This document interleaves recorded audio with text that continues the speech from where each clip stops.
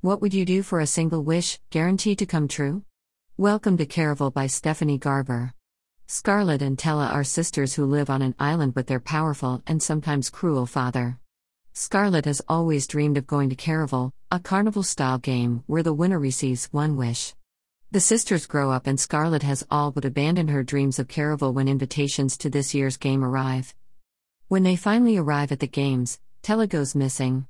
Scarlett is left with a mission to find her sister in 5 days while trying to not get carried away by Caraval. In my opinion, the best part of Caraval is the setting. It is filled with mystery, magic, and misdirection and beautifully described. The setting really helps in improving the story and pushing the overall plot forward. However, while the characters are interesting and fairly relatable, they lack the character development I normally like to see. Nevertheless, the plot is engaging and Garber does a good job of carrying it out throughout the rest of the series.